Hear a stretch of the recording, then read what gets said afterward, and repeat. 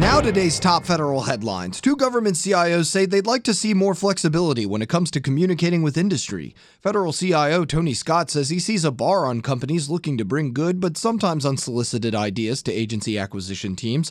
Commerce CIO Stephen Cooper suggests adding language into Scott's IT modernization fund to create more flexibility. The Office of Management and Budget says it still sees bipartisan support from Congress for its $3.1 billion IT modernization fund, but it's still unclear how far it will take them. A representative from Congressman Will Hurd's office says members are still concerned agencies won't pay back the funds according to the plan. Some members are discussing other alternatives to the fund. The Government Accountability Office's Dave Powner says agencies could uncover at least $3 billion in savings over the next 4 years by closing more data centers. Treasury adds another popular payment app to its growing offerings. Jason Miller tells us more in the IT report. The Bureau of Fiscal Service will soon start accepting payments from a third digital wallet vendor. The Fiscal Service announced Amazon Payments will join PayPal and Dwolla in giving citizens and businesses another third-party app to make payments through. These third-party services can be found at the pay.gov website and provide a more secure payment method. The Bureau collects almost $4 trillion in revenue each year from citizens and businesses making non-tax payments to the government. I'm Jason Miller. 5 final and 2 proposed rules are put forth by the Defense Department amending the Defense Federal Acquisition Regulation Supplement. They mostly get rid of certain restrictions placed on specific kinds of contracts. For instance, one gets rid of certain domestic source restrictions on contracts DoD executes for or receives from the General Services Administration.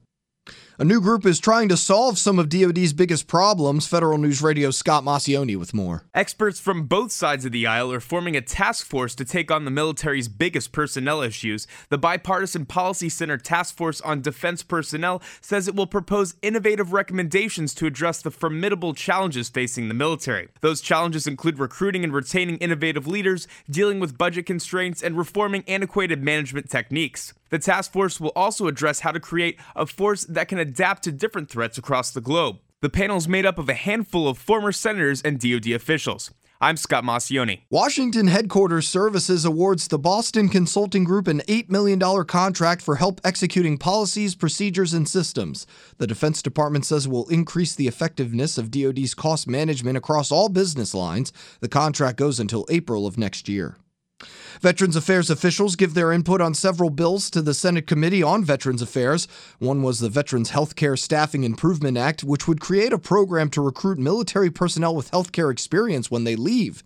They say they oppose a part of the bill which calls for replacing its credentialing system, VetPro. The recently appointed director of the Veterans Crisis Line, Gregory Hughes, has resigned. Military Times reports Hughes left to deal with family obligations after just being hired in January. Tough news for the line, as a Government Accountability Office report released just this week says severe improvements are still needed. VA also paid out too much to federal convicts. We get more now from Tom Temin in today's management report. The VA's regional office and its pension management center wrongly calculated compensation and pension payments to federally incarcerated veterans in more than half the cases. The VA Inspector General says that caused nearly $60 million in improper payments. VA also overcompensated some vets in state prison. The IG recommends VA management put a higher priority on prison adjustments. I'm Tom Temin. After heavy demand, the Federal Labor Relations Authority says it will be adding 2 more training sessions for arbitration and negotiability.